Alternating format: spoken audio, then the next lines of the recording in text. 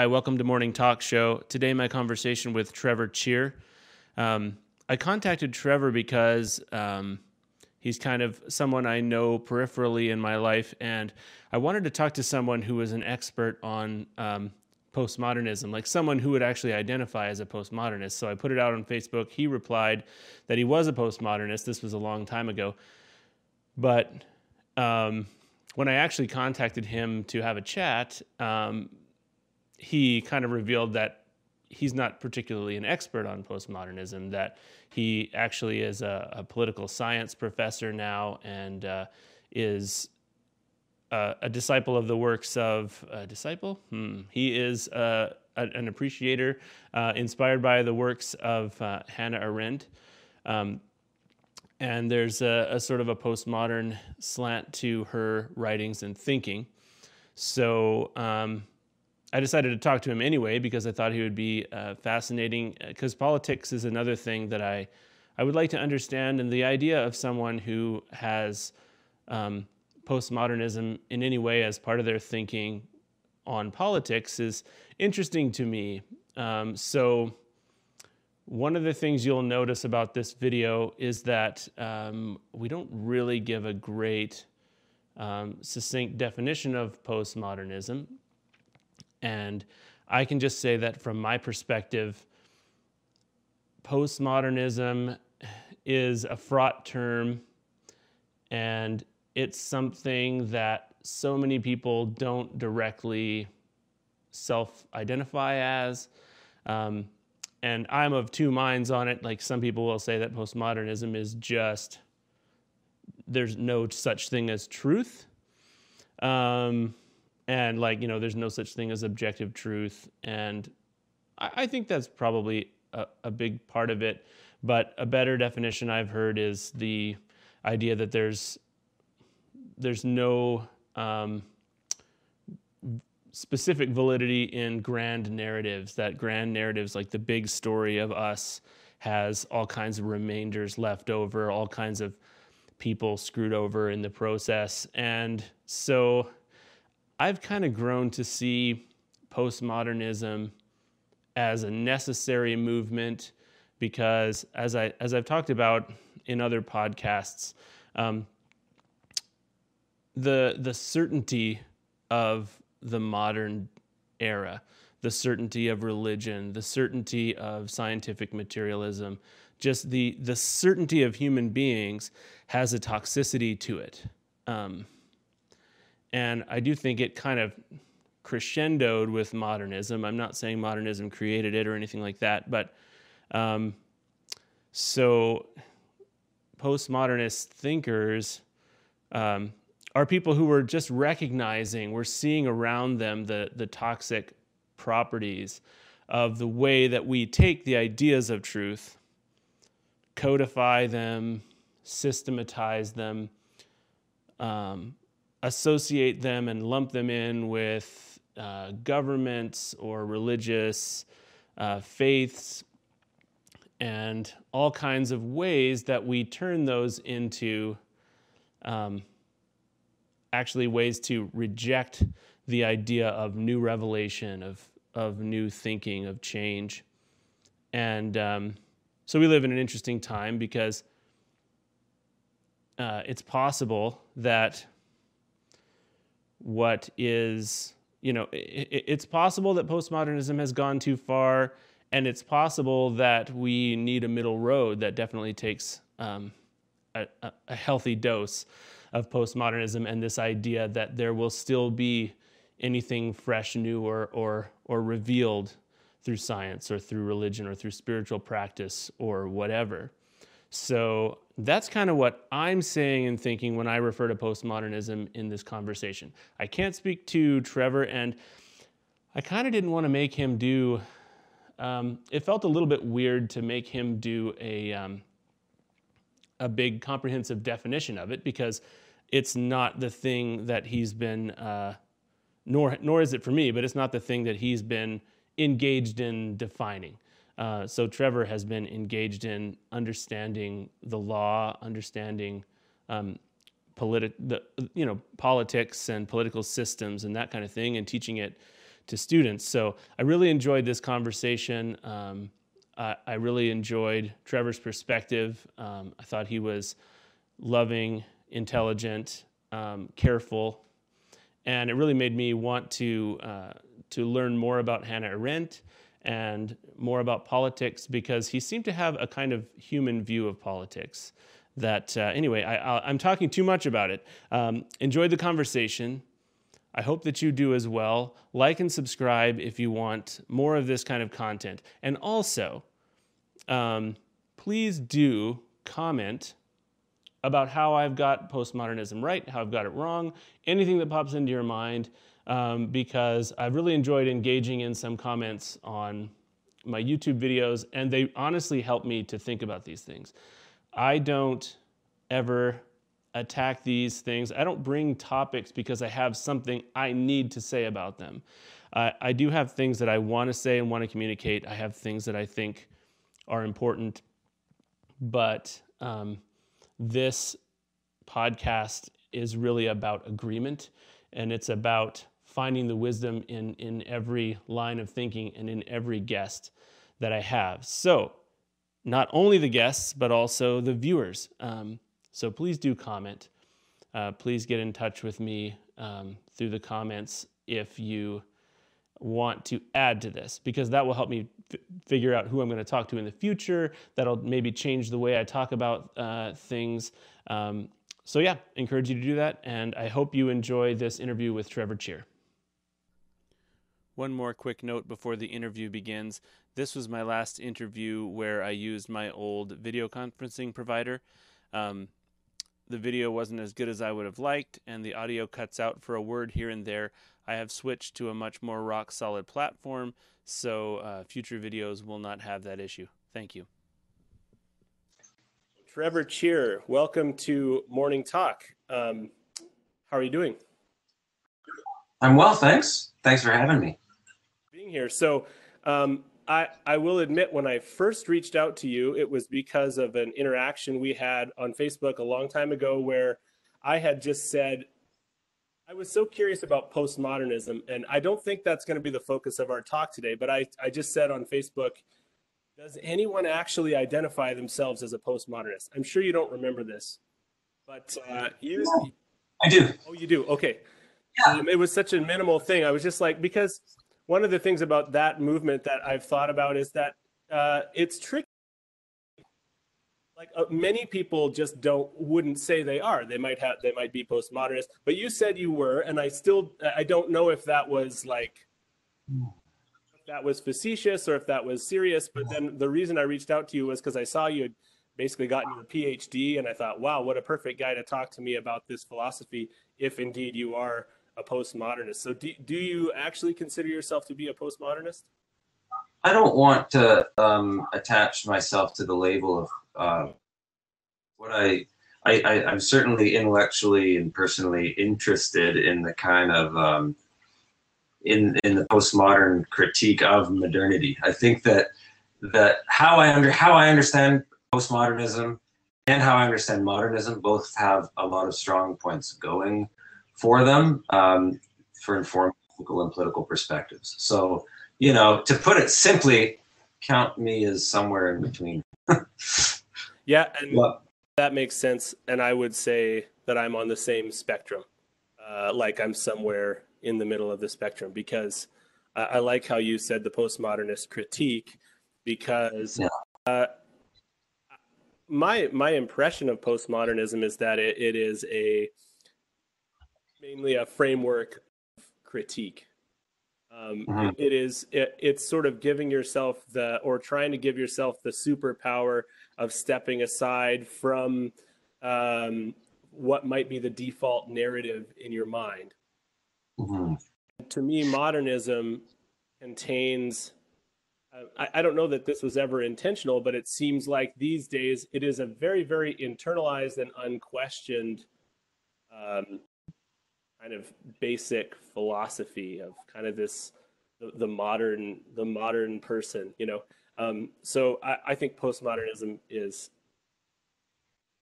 absolutely necessary thing to have happen. I think both things, modernism and postmodernism, can go to hilarious degree in which they're clearly not useful and aren't human anymore, you know? Oh, yeah. I mean, modernism is almost too pervasive in how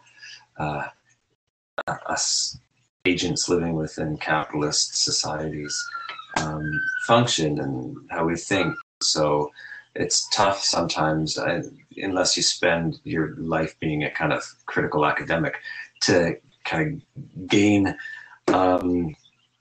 a healthy critical scrutinizing purchase on the idea that us moderns are actually kind of historically constituted and we don't have to be living this way. And so postmodernism as a movement helps us critically assess how the Enlightenment shaped us, how colonialism and imperialism shape us, how capitalism shapes us, how liberal democracy shapes us, and then step back and say, you know, there are other alternatives and options, and like this isn't some kind of hard truth or one way of being. A lot gets concealed and along the way to producing us as subjects, and so yeah, you said postmodernism kind of had to happen, and that's an interesting way of looking at it. That there was sort of that in any kind of cultural or intellectual movement, there's going to be a reaction to it that questions it or absolutely. Yeah, so as a that there's a lack of empathy often in the way someone might view what they consider to be the opposite perspective from theirs. Like, I know there are people, I mentioned Jordan Peterson in my email to you, who are so afraid of postmodernism or so angry about it that they lose the ability to say happen. Like, they feel like they feel like anytime someone can be that different from them, that they must have chosen evil. You know what I mean? They've crossed the threshold. And it's always from, you know, oh, they don't believe what they say they believe. They're just lazy or something like that. And I think that anything that has possessed enough people's mind, the number of people's minds and intellect, says postmodernism or modernism came from a sense of felt need, I guess, from people, and then, like anything, can be taken too far. I mean, a lot of people nowadays are very doctrinaire and publicly it seems that they're declaring that their way of seeing the world and their style of politics is the only true or valid way, and I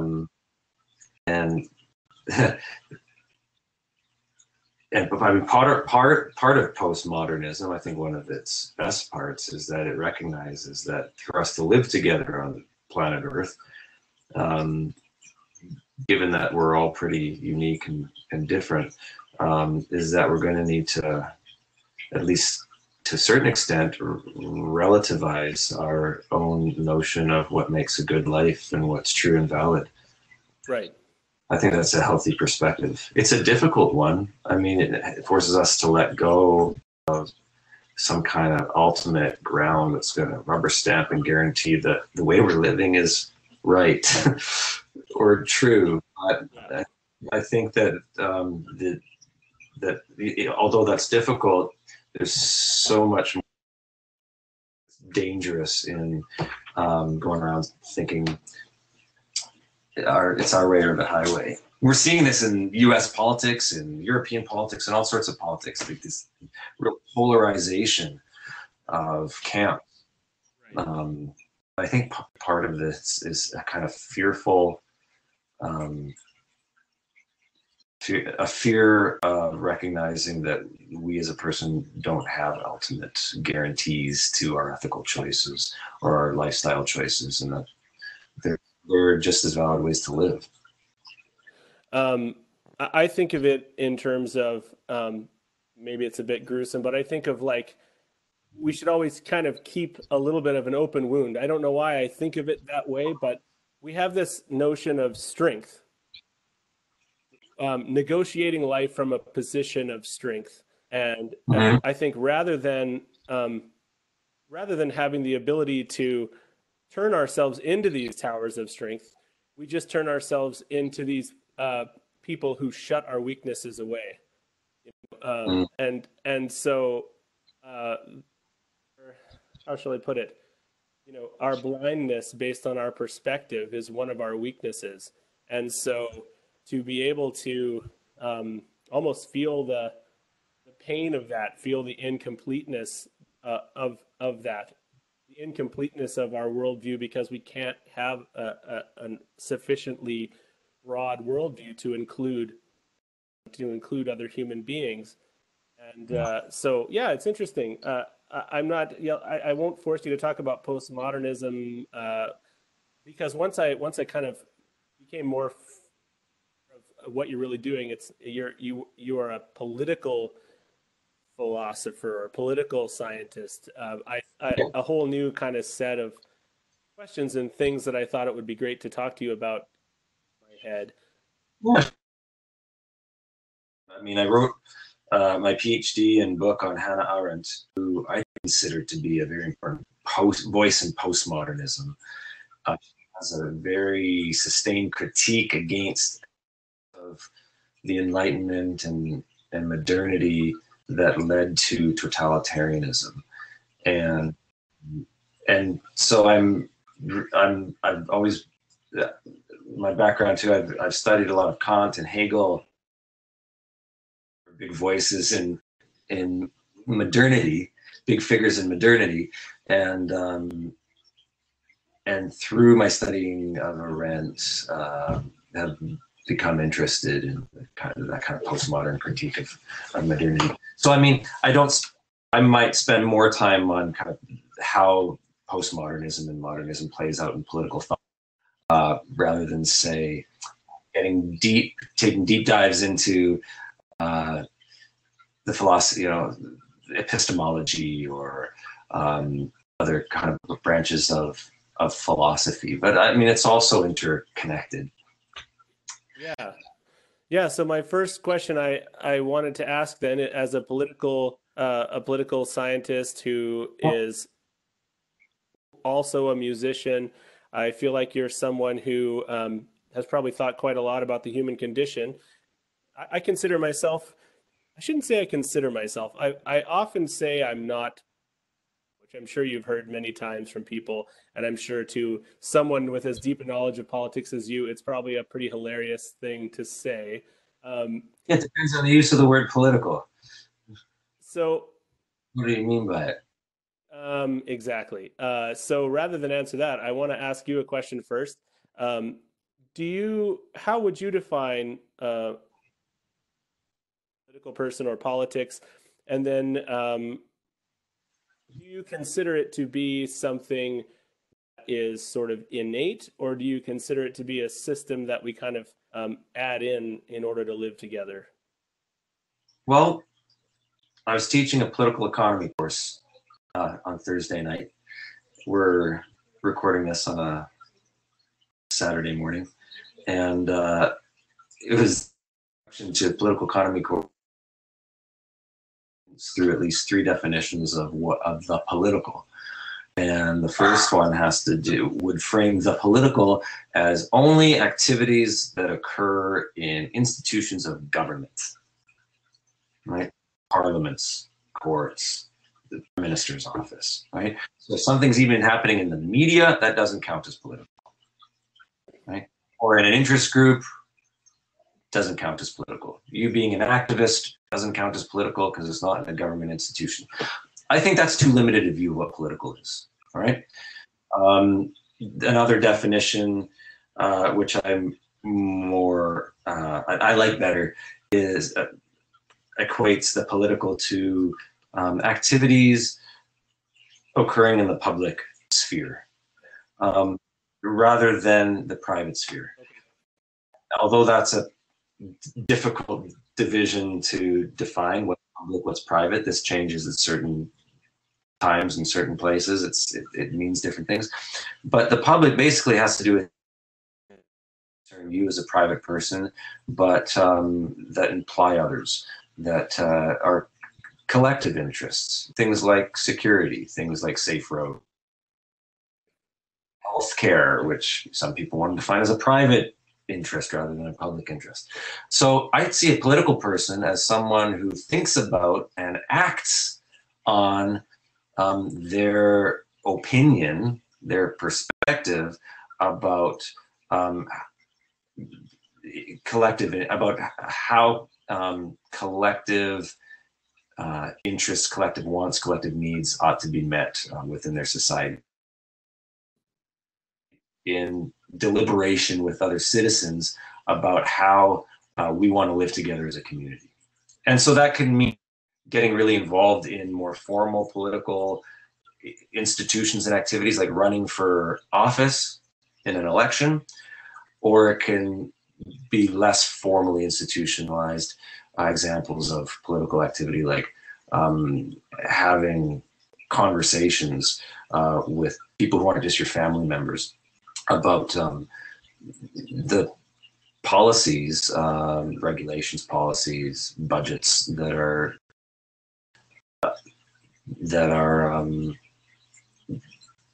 being negotiated at any kind of level of government. Yeah. So Okay. that's already a long answer. So No, that's good. One of the reasons I want to do these kinds of conversations is that people just don't get a chance to give a slightly longer answer often. And I think YouTube and podcasts have put these longer answers into the public space that you're talking about, which I think is so. Yeah, public space is largely digital space now and virtual space now, and that has all kinds of potential, and it has all kinds of weird external limitations to it as well. But yeah, definitely. I mean, I wanted to. This is almost me trying to exercise the demons of disconnection that take place, that come into your mind and your life through technology. So it's really great to talk to people and get informed opinions. So yeah, the definitions of politics and the word political that you gave, I think the one, politics is what happens in the offices of prime ministers and elected officials and that kind of thing. That's the one that feels like a terribly large gap bridge, yes. and we really get our silver bullet is our vote, and you send that towards the target you think would be good, and then you sit back and see what happens. So what I'm not going to do is kind of get you to prescription for politics, but I am interested in collective versus the individual, like you said, because it seems as though the collective versus the individual is at the heart of the political discussion nowadays. Like it's sort of, I mean, I don't want to present a simplistic view of either side, but it seems like one of the values of the conservative right is that individual rights and freedoms, individual ability to protect themselves, private ownership and all of that. And then on the left, the further you get, the more it's like maybe a collective. We're all in this together. We should share because there's enough for everyone. And I guess just like modernism and postmodernism, we definitely have to live in the middle ground. And so I'm not sure if there's a question here exactly, but I like what you're saying, and I see a corollary um, between our need for self-determination and our need for collective, uh, just to be a part of a collective. Um, and This is one of the kind of perennial challenges of politics, is trying to find the middle ground between the freedom for the individual to set and then pursue their own goals in relation to their own conception of the good life, and fulfilling duties that they owe the community, or finding harmony among their community, feeling at home in the world, that they do live in a shared world with others, and that they do owe certain things to other members of their community. And this was the kind of dichotomy set up by Aristotle in ancient Greece, by Rousseau and Hegel in modern times, and it's still one of the main ways that we see the kind of perennial problems or challenges of political challenges that human beings face.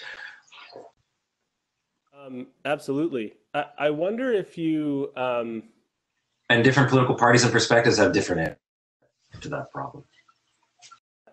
I wonder if maybe you can speak to this.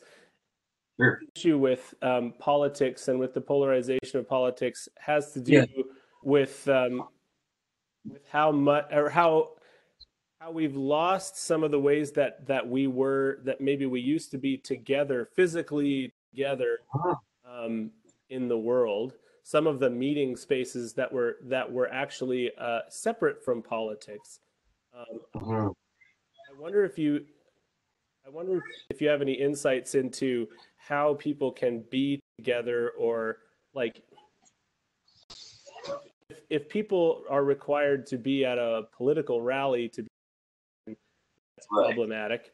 Well, they're already among people who sort of share the same doxa, the same opinion as them. So there's not any reaching out to the other side yet. Political rally. Right. So have you, in your investigations of sort of political history, what have been the best institutions and ways, like meeting places for people to actually just live life together so that they can't demonize? Bowling. And I say that tongue in cheek because think of the movie Bowling for Columbine. Michael Moore. Michael Moore, thank you. Michael Moore didn't choose bowling arbitrarily. It's because there's an old political scientist, Putnam, who talks about bowling as an example of how Americans used to, from all political stripes, used to get together and spend time with one another and build social capital. And he saw opportunities for this meeting together in sort of not really political spaces per se, not formal institutions of politics. It's not parliament, but these kind of social spaces where people can more or less casually get to know each other, see each other, share their opinions on their community, and feel a kind of connection and belonging with one another, even though they different perspectives, different opinions about shared events within their community. And this is like the fact that we spend more time atomized at our work desks and in our private homes, and that we're only connected digitally and through our handheld devices. We'll call them. This is part of the problem, I think. I mean, there's so much in the internet for connecting people digitally that otherwise would never get to meet, right? Because of how huge the world is, right? So in some way, internet and digital media has brought these connections. Like they're more possible over long distances, and that's great. Right. Yeah. But it also seems that people who are pretty close to one another spatially in the same community don't tend to meet up together in as much in physical space. And I might call me old-fashioned, but I think that's important for people of different interests and different political persuasions to still realize that it's good they be able to live together constructively, ethically, with respect, and be neighbors. Yeah. That maybe it's old-fashioned, but I think it's a very, very deep human need. Yeah, it's also easier to vilify people that you don't agree with politically if you're never meeting with them face to face. One of the things, if you need to meet with them face to face, I think it's less likely that people will kind of hide behind their computer screen or their Facebook avatar and say, and I'm not that, but essentially vilify their political opponent. Something I would add in and see what your impression is, because I fully agree, like the disconnection thing. It's one of the reasons I like to do these things face to face, even though there's technical limitations and things like that. So I'll bounce something off you and see if you agree or disagree. What happens when the public space moved to Facebook, largely, that wasn't necessarily, in my view, it didn't have to be a negative thing, but then the fact that the algorithms began to really curate what you saw based on your own activity, and so this is something that's been discussed a lot, but they curate what you see based on your own activity. It kind of makes me feel like part of that phenomena actually added in a little subcurrent of self-hatred, because everyone from all walks of life acknowledge the negative aspect of that technology, and we're still there, and we still fall prey to it. You know what I mean? So, and actually, that ties into the hatred of capitalism.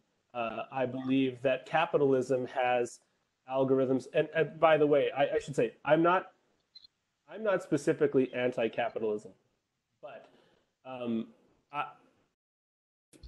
that what happens in capitalism is that some kind of non-digital algorithms get into things because, you know, what's done in business or what's done in industry reflects where people actually put their money, where individuals put their money. And so I feel like the critique of capitalism sometimes contains a bit of self-loathing as well, because we don't like the fact that when given purchasing freedom, we don't make the choices that make organic foods cheap. We don't make the choices that don't pollute the world. You know what I mean? Like, and then when that thing that we can feel in that situation, we don't like that, so we can turn it into a powerful, project out a powerful evil onto others. Does that make any sense? Does that resonate with you, or does it? Yeah. Another thing that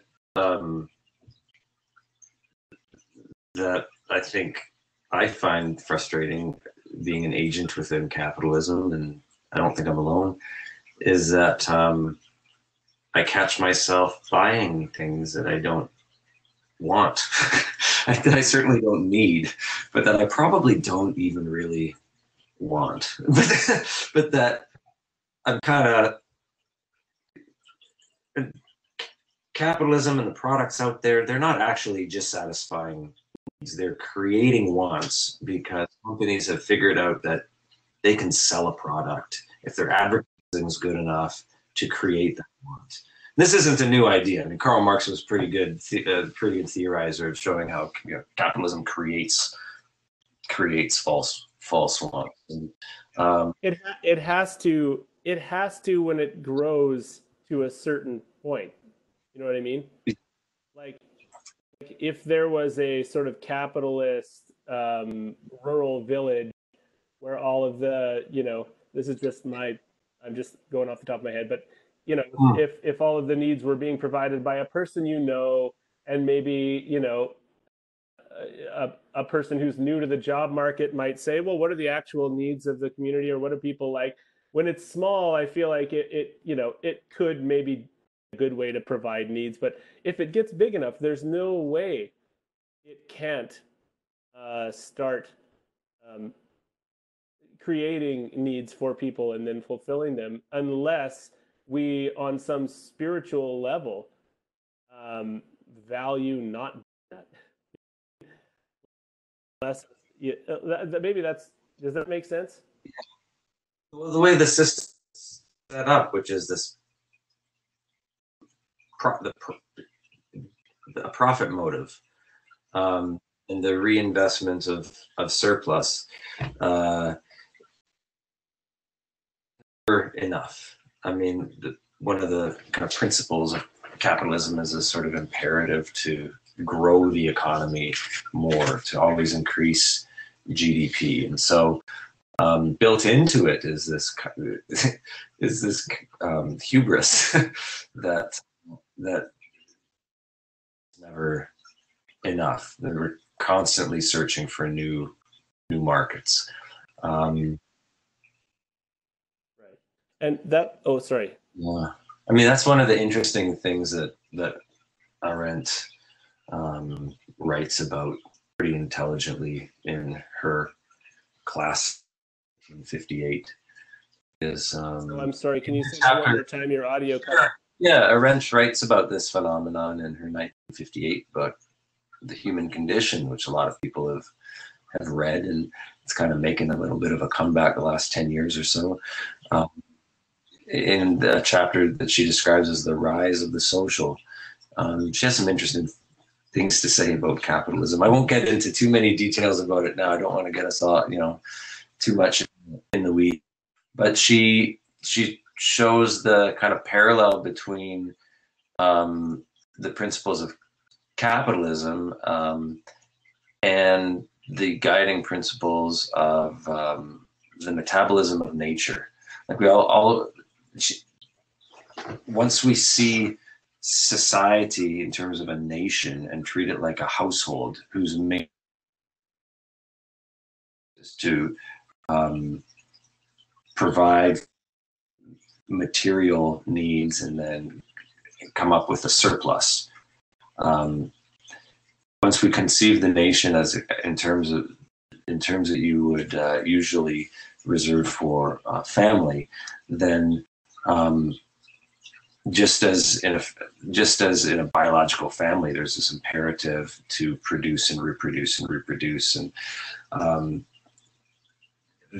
when we apply this principle to society as a whole, we adopt this kind of perspective that there's not any kind of rational limit to how much wealth ought to be accumulated for a given society, a national economy. And we begin to produce not to kind of fulfill our actual needs and to create a world where we feel at home, but rather we just produce to consume. We produce to consume. That's where we get this kind of mass consumption and disposable society from. Right. We need to be able to dispose things and make them cheaply in order to produce more, to consume more, as though it's like this biological thing that is growing just like an animal or a plant. Or anyway, I'm kind of glossing on it, and it's very interesting. So what comes to my mind when you say this, and we talk about it needs to grow, that when you create this produce to consume, it has the feeling of a runaway train kind of a thing. Yeah. And the limiter on that, like the only fail safe or whatever, it seems to be, in my mind, Yeah. to create, or not to create, but to actually inspire people to value each other and value the future, in a way that is spiritual in mind, in a way that it doesn't feel like a government can supply, if that makes any sense. Sure. Well, The important. actual fail safe against, any political system going awry is something on the level of spirit. Um, uh, so maybe respond to that. Do you have a thought, answer? Sure. Well, in liberal democratic societies that are fashioned around this, I think, important separation of church and state, one of the constitutional imperatives is that the state doesn't get involved too much in spirit, doesn't get too much in, doesn't get involved in sanctioning one religion. All right, like religious freedom is a very important right to modern liberal democratic societies. So in that respect, our governing institutions need to leave spiritual development and formation of the citizens almost to the private sphere or to the social sphere. At the same time, it's governments that design public curriculum. So I'm not talking about prescribing religion, but just teaching our kids good ethical values. If you mean spirit in that sense, then yeah, our states are still very, very much involved in teaching spirit, teaching virtues, and it's a matter now of kind of having a tough discussion as a community. Which virtues do we want to teach Right. Yeah. children in public school systems? Yeah. How extreme or how far into the ethical and moral world does the educational system go? And Yeah, I mean, in Ontario, the public sex ed system's trying to teach about consent.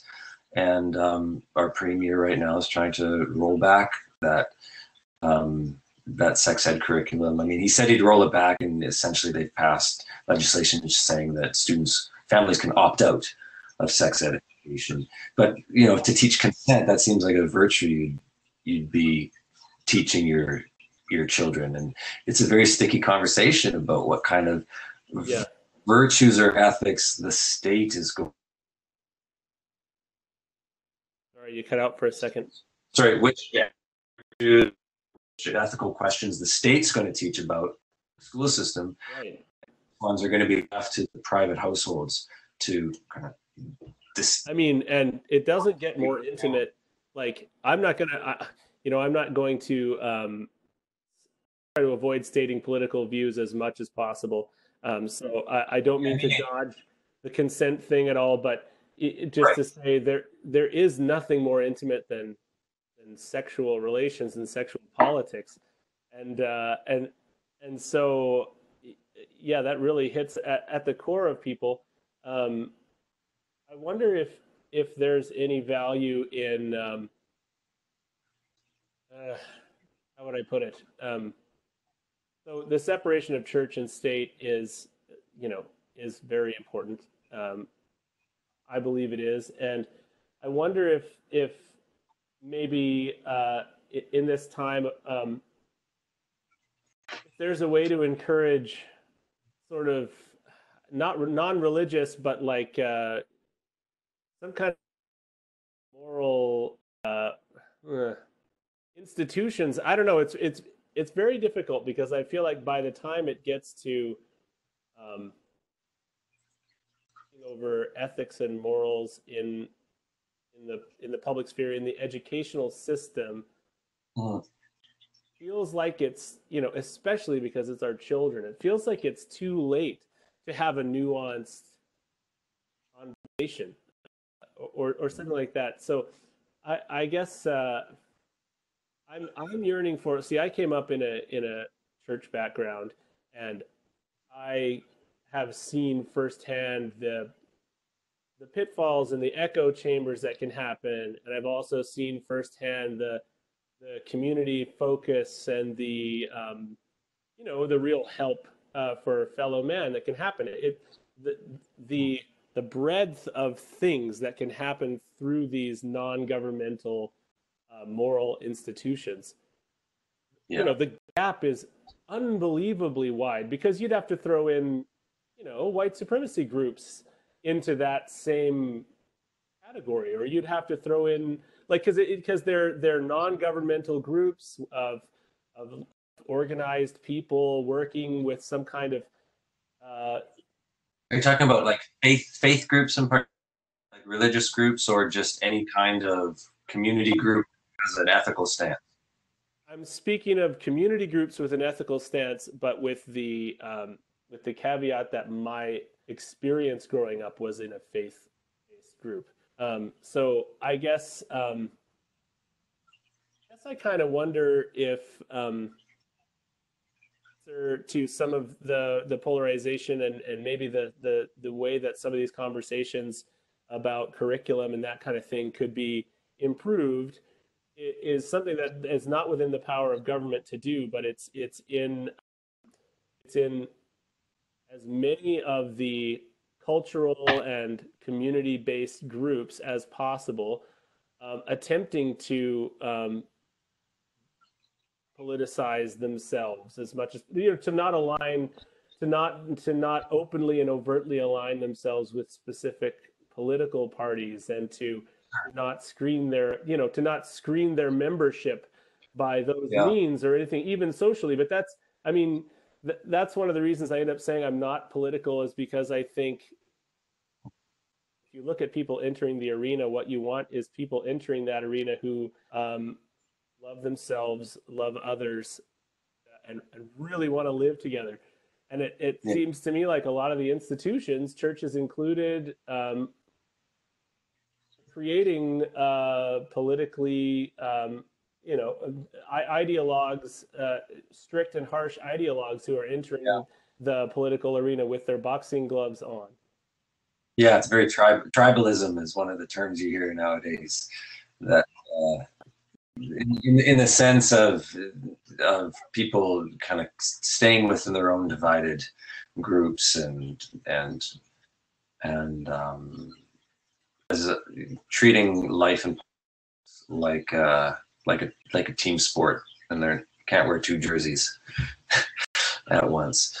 One of the other things that I agree with you, but one of the other things that I think these groups, as well as the media, could vocalize a bit stronger is just that we need to recognize ethical limits to our actions. For so long, this harkens back to what one of the principles of modernity. Speaking of modernity, modernity has this principle where the old Greek sense of hubris, the old Greek sense of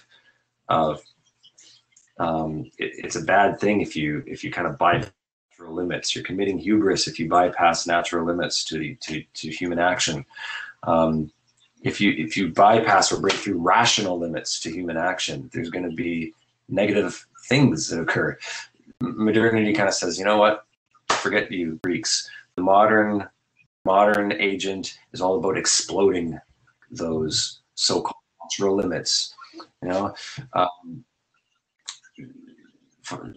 Establishing new frontiers, new values, even, and capitalism's imperialism.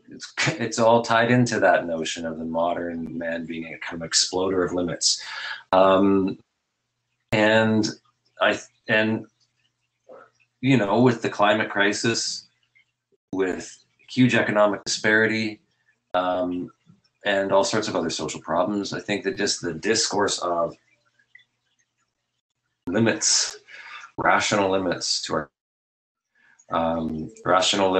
our fossil fuel consumption, mind than it tends to be in everyday kind of media discourse, political discourse. And I think that this is something that the right and the left, they have in common, a kind of respect for limits, but they're having trouble speaking to each other. They have kind of more in common than they think. I agree, actually. And it's interesting that, yeah, I like the thing you're saying. It me like there's always lip service to humility, but actually somehow baking humility in to large systems becomes very difficult, because it's very strange when, like, say in the US, we want people to be humble, and yet we have individuals at the height of power. You know what I mean? Like I don't know if that ties in well. The sound just cut out for the word power. Okay. Sorry. You have individuals at the height power. Individuals, yeah. Yeah. And that is, I feel like there's always going to be in there. I mean, I'm just speaking off the cuff. I actually don't know what my politics are at this point in my life. I'm at this point of kind of radical openness, where I really want to understand things rather than form hard opinions. But yeah, to say that we all need to be humble, then to exalt, a very small number of people up at the heights of power over us is a mixed message. It's just something that kind of came into my mind as you were talking. Yeah. A response to that? Not that's okay. You think that there's a between being humble and not wanting to commit hubris and to recognize limits, and that a tension between that and the notion that we kind of idolize an elite set of individuals that have a lot of political power. What you're saying? Because we reward hubris. Reward hubris. Oh yeah, yeah. I guess that's the way to phrase it. Sorry, it's not a well-formed thought, but that was just kind of what came to my mind when you were talking. Well, I think that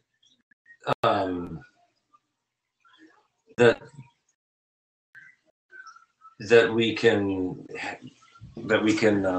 recognize limits and still reward merit and wisdom in sort of recognizing the authority to take up pretty important public. Like, I think that we can still recognize limits and make rational, good, ethical decisions, and still elect people to public offices where they're going to have, as an individual, a lot of power. But I think that by recognizing that we need to have limits as a community and that they should be based on rational deliberation, that we would choose these individuals that are going to have a lot of political power based on their exhibiting that they can understand these limits and be responsible as leaders, and that we're not just electing people that we find fascinating because they're celebrities or because they're kind of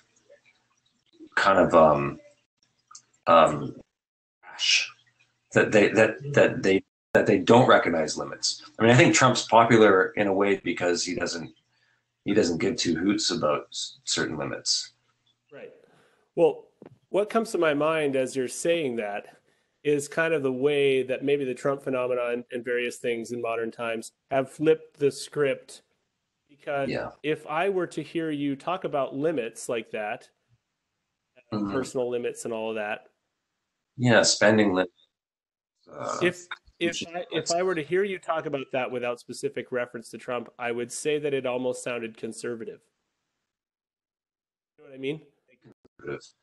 And I'm not saying I agree it's small c conservative in terms of like conserve the world that we're trying to live in, conserve the environment, conserve the future for our kids, but conservative parties, Republican parties, have principles and individuals that are not small c conservative at all. They lead to very kind of very individualist, very liberal attitudes, depending on the topic, on the right that you're focusing on, depending on the, you know.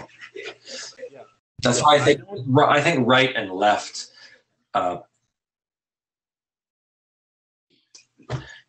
they tend to cloud and confuse debates more than be helpful sometimes. Absolutely. And I hope you don't take, oh, sorry, you cut out. Did I interrupt you? Nope. Okay. I hope you don't take me saying that you were sounding conservative as a negative thing. No. I have a, a suspicion that conservative and liberal are more like personality types that will always exist. And that it's quite possible that people who are flag or with a conservative official name aren't being conservative in a human way, being conservative in being true to the conservative personality type of wanting to protect what we have, protect what's working, which is a good thing. I see the liberal conservative divide as being something that can be so healthy with certain people looking to the future, certain people protecting the present, and a dialogue, between the two. And so I think you're absolutely right when you say that conservatives and liberals don't have as much, aren't as different as they might think. Well, those are two very broad categories. They're large tent. In Canada and the United States, there are parties attached with those political camps, and these are huge brokerage parties that try to bring together voters with quite different opinions within those different camps. And so, I think when you ask someone, "Are you liberal?" to take another step and ask them, like, on what level are you talking? The economic question of how much the government should intervene in the economy, like fiscally, or we talk about social issues, and even then, which social issues? Right. Those that are, say, they really believe in individual right, choice, like the right to bear arms, right? The right to pray in school, right? But then they won't say the right to access to abortion. So you can't just say that it's about individual rights. It depends on the question. And I think that when we just kind of divide up into these camps and say, we think like a conservative or we think like a liberal, it doesn't take the kind of time or care to parse out how members from these two different camps actually issues in the particular expression of how individual rights play. So it seems to me, that maybe what I'm hearing from you is that we've replaced what could be personality types that are a framework for action in the world, or a framework even for wisdom and discernment in the world, have been replaced with dogmas, have been replaced with strict ideologies. Actually, if I were to bring it full circle, I would maybe throw in there that postmodernism is when it's characterized in a healthy way, or when it's lived out in a healthy way, is merely the acknowledgement that you might be a part of a dogma or a grand narrative that has possessed you, and that it's gone too far. That that you can, that even just to acknowledge that there might be another story or another way to read. Another way to read things, or that other people's experience and other people's stories that they feel they're in are really where they're at, and that might be that that little bit of postmodernism for everybody could be Right. it could be a healthy thing. Yeah, I think that's well put. And another aspect of postmodernism, I think that's healthy, is that we're not like our identity, who we are, is not determined by some essential personality or by one essential or most important affiliation to one, but our identity is fragmented, and our identity is constructed by what we say and what we do in our changing situation across our whole life. Biography. Right. It's not done until we are done. Right. And that's a lot of pressure off of us then, if we see identity this way, from kind of figuring out exactly what camp we're going to embrace. We're not so or finite. Embrace us. And we don't need to kind of expect particular behaviors from others, or stereotype others, because we think that we can kind of figure out who they are just by looking at them. Yeah. It's something. That's one of the nice things about postmodern. It's kind of like deconstructing this notion of an essentialist identity. Right. And I agree. I agree with you. To put a couple of my cards on the table, I guess I couldn't call myself a social constructionist, and I don't know what you feel about that, but I very much value the postmodern idea that we don't have complete control over who we are and how we are, and that acknowledging that is actually the only way to begin to have a little bit of, if we're composing the symphony of our life or whatever, acknowledging that some of that symphony has been written, by someone else or by other things, is paradoxically the only way that we can maybe take up a pen and start to put some notes in there, right? It's not. I don't necessarily think there's no inherent self, but I think that we need to see ourselves as uncovering ourselves and discovering ourselves, but also being defined. It's a very dynamic thing. That, yeah, you're right. It never ends. It never ends. And one of the things that I've noticed ideologies tend to do and dogmas tend to do is tell you, you are free in your mind. You have total control over yourself.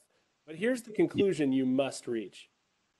However you want to get there, that's your thing. So then all of life kind of just becomes this way of almost aesthetically framing what we feel we have to believe, rather than realizing that some of it, was dictated to us, and some of it needs to be questioned. I don't think we'll have the best conservatives possible or the best liberals possible, the best Marxists possible, as long as we don't have that ability to question not just the conclusions we think we want to make and to revise our final goal, but also to revise our methods, revise our means as we go along. Yeah. And so that can obviously be very difficult from a political standpoint, because we're not. I don't know. It seems like politics is not set up for evolution, but maybe it is. I'm ranting now. I apologize. I went off there. The things you're saying are... No, I don't mean, in terms of your rant. You say a lot of intelligent things there, I think. To respond to a couple of them, I don't think that recognizing that the self is fragmentary and that that should forego a sense of individual responsibility for our actions. I didn't think even if we don't have ultimate control over who we are, we still need to take responsibility for how we act. It's still going to be, our actions, our choices are still going to be attached to us.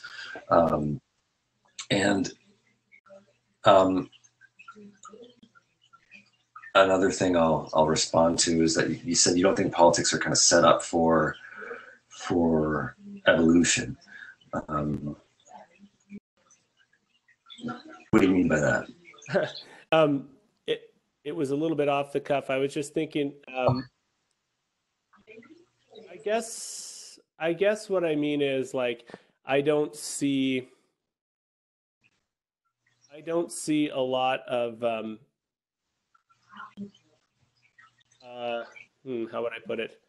Almost like, well, I don't see a lot of evolution in politics when things swing in when things swing back and forth. So we get, you know, an NDP government in Alberta, um, and they don't have time. You know, Right. they don't have time to stretch out. They Yeah. you know and do things at an actual at the pace of human change or human growth, like, which is a fairly slow thing, right? It's like Mhm. get it yourself, and then conservatives get in and prove yourself, you know, and then we swing back and forth. It seems Yeah. very e- evolutionary, you know, Right.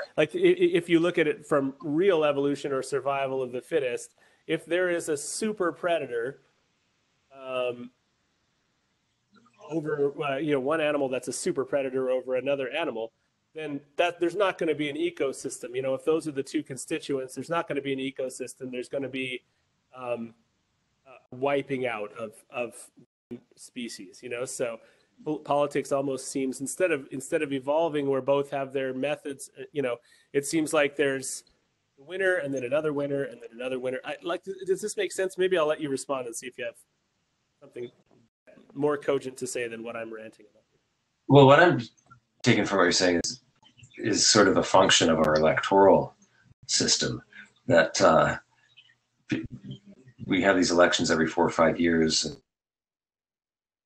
to try to make policy changes, but also make changes that are going to set them up to win the next election. And that's a problem with our democracy. And why some parties win elections and lose elections, it's not always because they don't make good policies. Sometimes it is, sometimes it's not, though. And so, you know, one of the arguments against democracy, it might be useful to have sort of an aristocratic type regime where you have kind of the wisest policymakers who don't need to get elected in there deliberating to try to make the most progressive policy changes possible.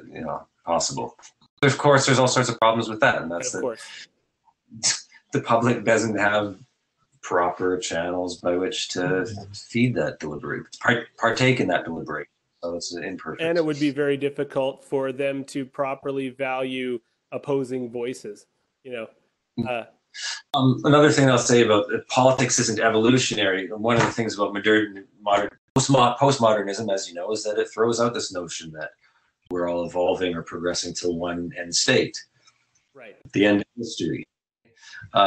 However, I don't think that postmodernism is trying to throw out the window that we can make rational decisions that make improvements. And I want to stress, make life better for people without believing in a kind of teleological, progressive, linear notion of history that only has one possible course.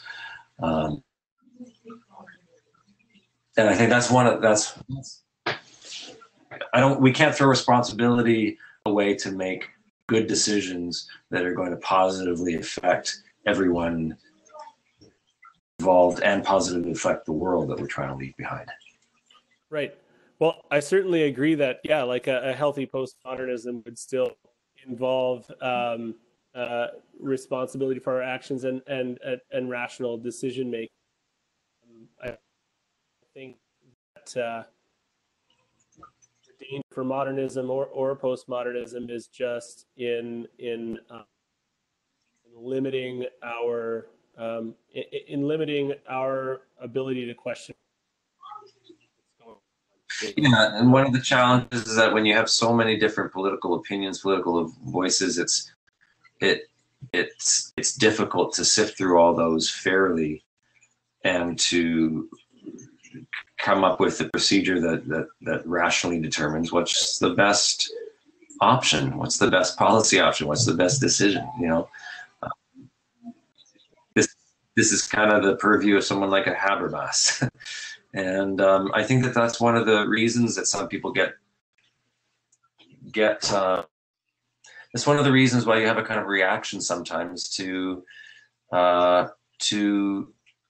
immigration, right? What it is it's people finding it very, very difficult to come to terms with this challenge of incorporating all sorts of different perspectives and outlooks when figuring out how to make positive changes for their community, right? That's one of the reasons. Is that it's just very, very difficult to consider all different sorts of ethical. And I want to make it clear, I'm a huge proponent of immigration in my community in Canada. I think that it's just a question of human rights as well. The relatively free mobility of human beings across borders. But also I think that having different perspectives is very healthy for community debate. It doesn't make it any easier though, that challenge of figuring out a fair way to listen to all perspectives and then figuring out a procedure by which the best policy is produced. That's tough. That's politics. Yeah. It seems to me like I must applaud the fact that you've kind of devoted your life and your career to getting students to think these things through. Thanks. I don't pretend to have any answers, but I like thinking about the problems a lot. No, they're challenging. That's good. I mean, solutions, crowdsourced solutions based on more and more people thinking deeply rather than thinking, tribally or thinking, in a limited dogmatic way. More and more people. So doing that is the way forward. So my hat's off to you. I've really appreciated this conversation. A lot of insights from you, and I hope I didn't rant too much. The things that you say were stimulating thoughts in my head. Thanks a lot, Aaron. Thanks for having me as part of this podcast, and I look forward to hearing more of these talks. Thank you. Yeah, I really appreciate it, and it's the pleasure is all mine. So I guess now I'll stop the recording, and I will be in touch in the future.